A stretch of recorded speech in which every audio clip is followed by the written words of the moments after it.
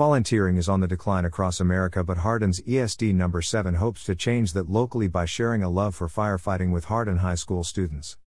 Recently, Fire Chief Jason Garza, ESD Commissioner Stephanie Johnson and others visited Hardin High School to speak to high school students about the rewarding career of firefighting and share how they, even as students, can begin working toward a firefighting career. The junior firefighting program once existed at Hardin ISD, and the renewal of it is the dream of ESD 7 President Clint Bush. Hardin Fire was built on junior firefighters. I don't know why the program stopped, but the foundation of the old Hardin Volunteer Fire Department, the precursor for ESD number 7, was junior firefighting, Bush said.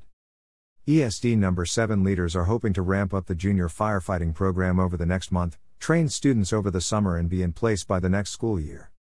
Commissioner Richie Ewing, who is a teacher at Liberty ISD, also wants to work with students to host a fire class, Bush said.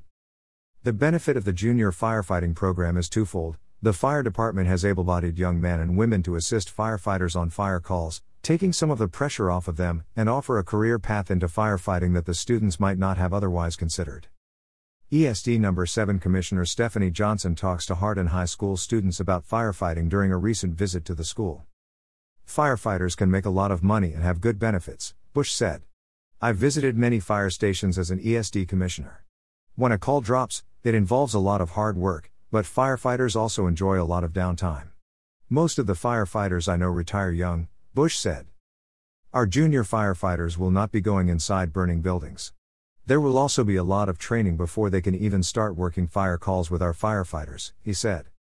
If any Hardin High School student is interested in joining the junior firefighting program being offered by ESD number 7, Hardin Fire and Rescue, call 936-298-2828 and speak to Stephanie Johnson.